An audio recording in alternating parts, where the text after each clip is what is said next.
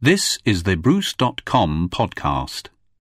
Round 2 of our chat with Bruce is just on the way. Thank you very much to everybody who's commented on the first one. If you haven't heard it yet, do go and check it out from the same site you found this one, or on iTunes.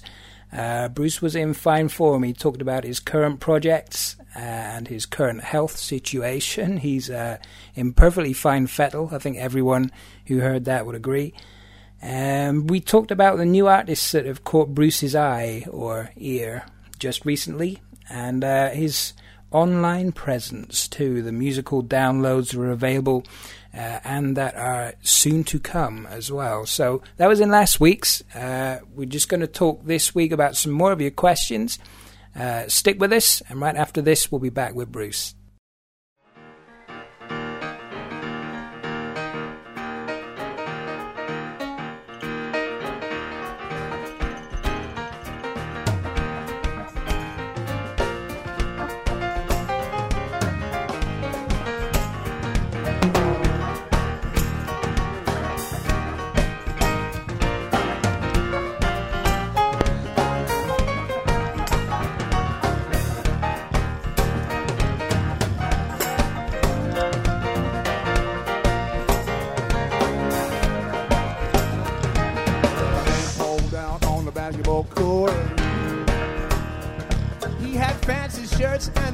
Shorts. Robbie Taylor, he looked on with awe. He could not believe that's what he saw. When Rainbow said he would throw down, he would say. Then Rainbow would take it to the rack, they say. All the people would say, hey, that all the girls to the short skirts say. All the pom-pom girls say. All the cheerleaders say, hey, all the girls in the short skirts say, well, hey, hey, hey.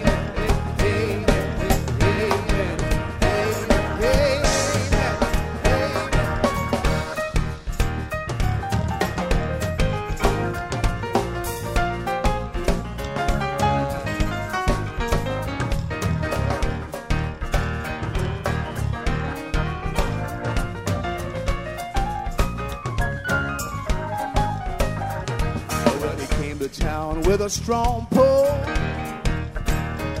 and would flash his moves for the worshipful. Well, the shoulder moves from side to side. You go over your head and dot your eyes, dot your eyes. Hey, well, every night about 9:45 from the middle of June to the summer's end, people would gather from miles around to see the mighty rainbow knock them down. Johnny T, go blow!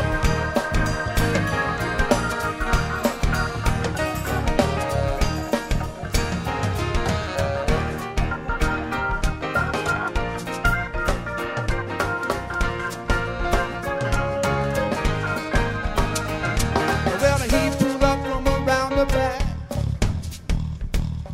Folks say there's Rainbow's Cadillac. Yeah, the fancy shirts and shorts are plaid.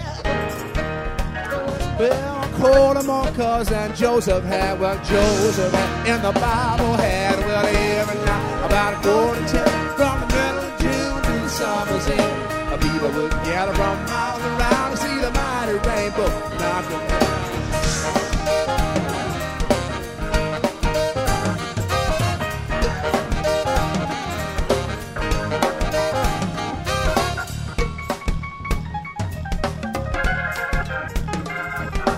Poured from the collection plate. Every night he would dominate. I jump to the top and pick up down, throw it down at the proper time. Well, every night about 9:45 from the middle of June to summer's end, people would gather from miles around to see the mighty rainbow knock them down.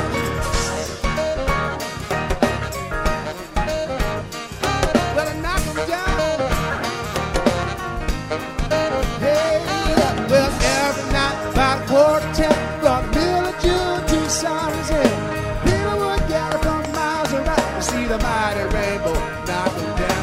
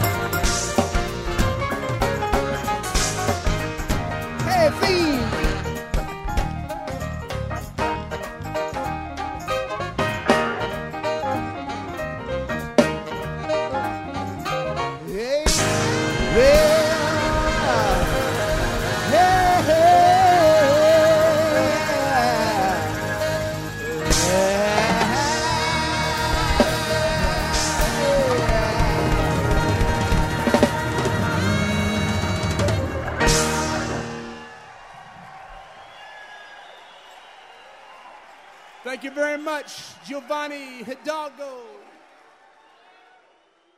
So we're back with a second week with Bruce.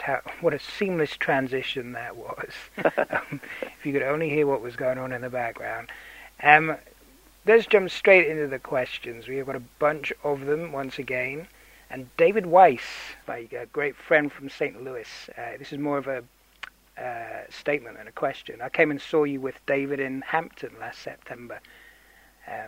David says, I've always wanted to talk to you about your history of producers and the collaborations which resulted in how the songs sounded. Yeah, interesting. Interesting. I've never been asked that question. Yeah, he gives an example, actually. He said, how would Fire on the Cross have sounded if you'd recorded it on this last session with Tony Berg, for instance? Oh. Well, interestingly enough, I think that may not have sounded that much different, because the reason I say that is because Fire on the Cross, I haven't listened to it in a while, but if I remember correctly, it was just us in a room playing, it sounds very much like a band playing in a room, Fire on the Cross, and I think that this last record sounds like that too. Now, had I made Fire on the Cross with Mike Mangini, who worked with me on the second CD of the Spirit Trail record, then it would have been more of a, loopy, more of a sort of dusty sounding, loop record, more produced in a sort of a pop manner. But then had it been on the first CD of Spirit Trail, that CD of Spirit Trail is once again a band in a room playing. It's a band record from King of the Hill and Resting Place and Sad Moon and the Two Preachers and on Pete and Manny, on and on. That first the two CDs of Spirit Trail are very different in their approach, production-wise. One of them was produced by me, and that's just us playing. And then the second one was Mike Mangini, which was more about sort of pop production, I guess you could say. The See the Same Ways and Sunflower Cats, Funhouse, and so. But Fire on the Cross, produced by Tony Berg and myself this time, I don't think would have been that different. I really don't. You know what? I just think I would have sung it better now. To be perfectly honest, I think there would have been. I would have found it to be listenable. I don't find, especially the first two records, I found them hard to listen to at this point in my career. Because I've heard you say that a lot. Yeah. Well, at least I'm consistent. David went on to ask, are there any producers that you still want to collaborate with in the future? Well, the aforementioned Russ Titleman. I've talked to Russ. He's been sort of on me for years, wanting to do something with me, and I would. I told him just the other night when I was with him, we all went to see the Tom Wopat Sondheim on Sondheim review, and we all, meaning my friend DiMatteo and Russ and I, and I said, Russ, if one of these one-off projects, like one of these tribute records, comes up, I'd like to let's do that and see how it goes. And he said, yes, of course, okay. But that's just something that I'm just in my mind because I was just with him a couple of weeks ago. Otherwise, I loved working with Tony. He's an old friend, and we became closer friends working on this project. And so I would work with him again. I mean, I know the record wasn't successful at all, but I really liked. I enjoyed the process with him, and I liked the end product. So I would do that again. But there are other producers that I've worked with that I feel the same way about. Mike Mangini, I'd work with him again. Don Gaiman from way back in the aforementioned Night on the Cross record, Night on the Town, I'd work with him again. So I don't know. My next record of, I guess what you'd call a studio record, will probably be something I've never done before, which is very stripped down, virtually a piano vocal record, featuring versions of the new of the later Sick Bastard songs, musical songs. Okay. Because we have a bunch of them that no one's heard. We've written several since I was touring. Right, okay. So they're in the musical. Yes, right. Such songs as Neighborhood Watch and Who Takes Care of Mom and Quasar and Face to Face, and a bunch of new songs that I quite like. Okay. So that plus a few songs that we recorded for the Levitate record that didn't make it. There's a song called "Where's the Bat." Actually, "Where's the Bat" probably won't even make the musical, but it's a song I like a lot. Okay. I've got a whole bunch of songs, certainly enough for another record. So we've got lots of records to come in the future. The next one will be, I say this, maybe things could change, but the way it looks now, I think the next record will be the sequel to Here Come the Noisemakers, the second live album, Bride of the Noisemakers. Okay. I think that's going to be the next record to come out about a year from now, just in time for us to really hit the road and tour behind it.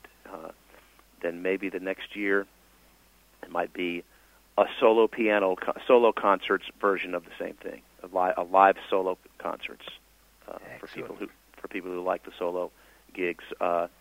And then sometime around that same time, probably what I would probably call songs from Sick Bastard, songs from SCKB-STD, what I was just talking about, a studio record, basically virtually piano and vocal, with maybe a little of my new favorite dulcimer instrument. Yes, I've seen the videos. Oh, you haven't seen? I didn't play dulcimer at first time you saw. Actually, no. Yes, you did. Of course, you played it in Hampton. Yes, you did. I think I did. Yeah. Yes. Daryl Nash wrote in with some trivia, actually, which I don't know how many people knew. He said, I read recently that you once worked in tandem with the well-known television theme producer, Mike Post, who did Hill Street Blues and NYPD Blue. Yeah. He says, and I'd be curious to know more about that relationship. Okay. Well, it's it all... You can draw a very clear line, sort of a genealogical chart of Bruce's music biz connections. Okay, as you may or may not know, I was discovered originally by Michael McDonald from the Doobie Brothers. I introduced him to people as my discoverer and founder. And he heard us in a bar, steak and ale restaurant, lounge, December of 1978. He tried to help us. We made a very mediocre demo tape that he would take around to producers when he was doing sessions for them, because for a while Mike McDonald was sort of the sound of the radio, not just his own records, but he was singing background on so many other people's records. And so many people were having hits with records that he was singing on. And so one of the guys that he turned our tape onto was the producer at Mike Post, along with writing so many TV themes and TV scores through the years from the mid-'70s on. He was also a successful producer of records. Right. And so Mike Post really wanted to work with us. He liked our tape. I think he was one of the few people who actually liked it. So we met Mike, and we liked him instantly. Then the next year, I guess that would be the fall of '79, we went to L.A. and made a 6-song demo tape with Mike Post that was received with the collective yawn by the music industry, sort of like our last record was.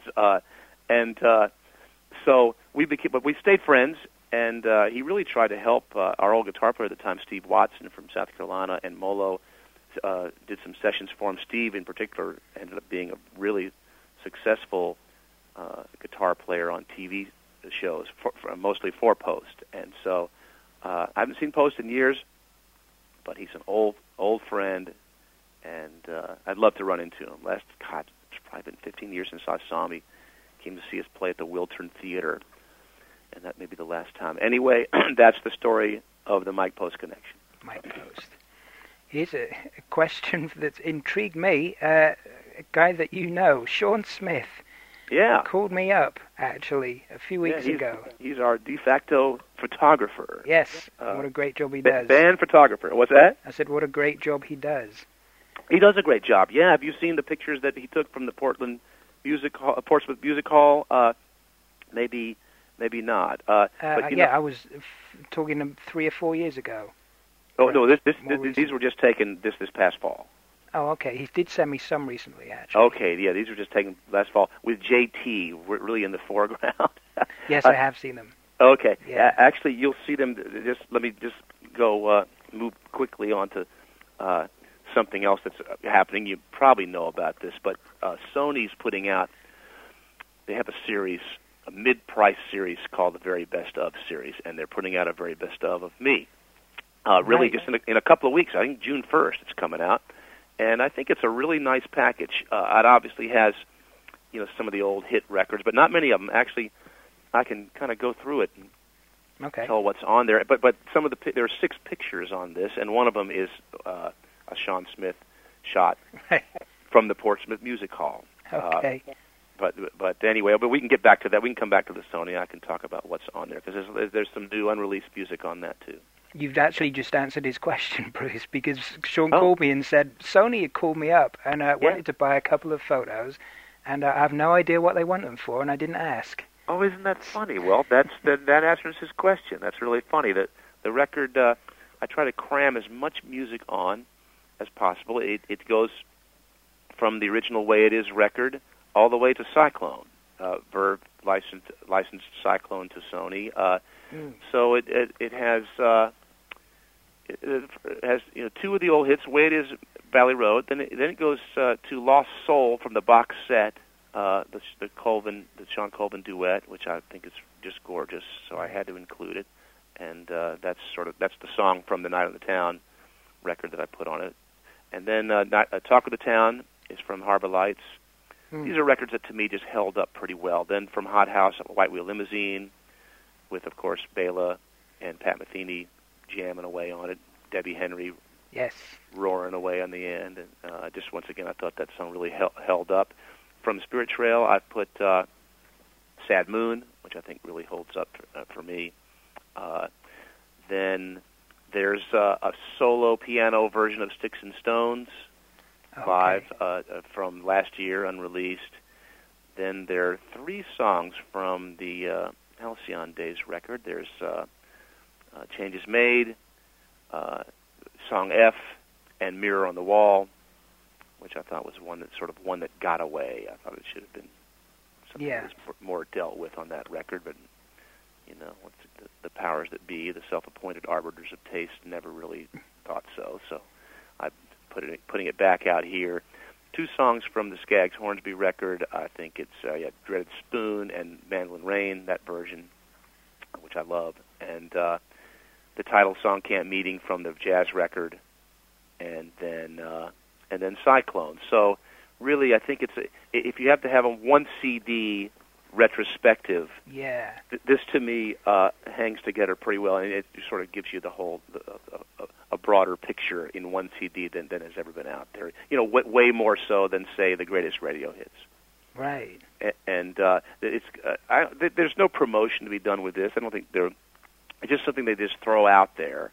But for people who are interested, oh, that's right. And End of the Innocents is also there toward the end of the CD. It's once again an unreleased live version from just this past year that I thought was really strong. Okay. So there you go. Talking of some of the labels, David Wiggs says, after leaving RCA and then to Columbia... Well, I didn't leave. Applied Davis dropped me. I mean, Right. that's a very nice way of saying, yes, after leaving. Okay, after RCA and then and then Columbia and then Verve, he says, are you getting the kind of support that you want and need from a record label? Well, that's a really complex question, because the music business is unrecognizable in 2010 from what it was when I first started. It's a completely different, totally transformed playing field, arena. And so am I getting the support? Well, let's be serious. I mean, I'm 55 years old, and so, it's not like the standard avenues for getting the word out about your record are still available to me. Radio would never play anybody my age. You see it with anybody. I was just talking with Bonnie Raitt about this thing a couple months ago. She called me out of the blue. I was sitting at a St. Louis Cardinals spring training game visiting my old pal LaRussa, and the phone rings out of the blue. It's Bonnie, and it's interesting because we had a similar experience. She had gotten a little burnt out with the scene herself, Right.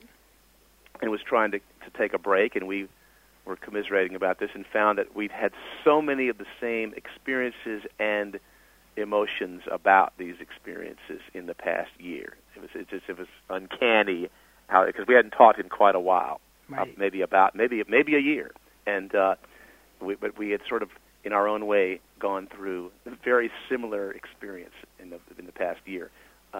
So am I getting the support that I would like? I probably not, but I'm not one to really complain about it. I understand it, you know. I'm not one to blame the record company if one of my records is a stiff, you know. And but I guess the short answer is probably not. But I'm just thinking. I was sat in the room with you years and years back when you got some publicity photos from RCA, and they'd actually spelt your name wrong. Well, now that was rare. Amazingly enough, with such a odd name as Hornsby, I don't get that very often. But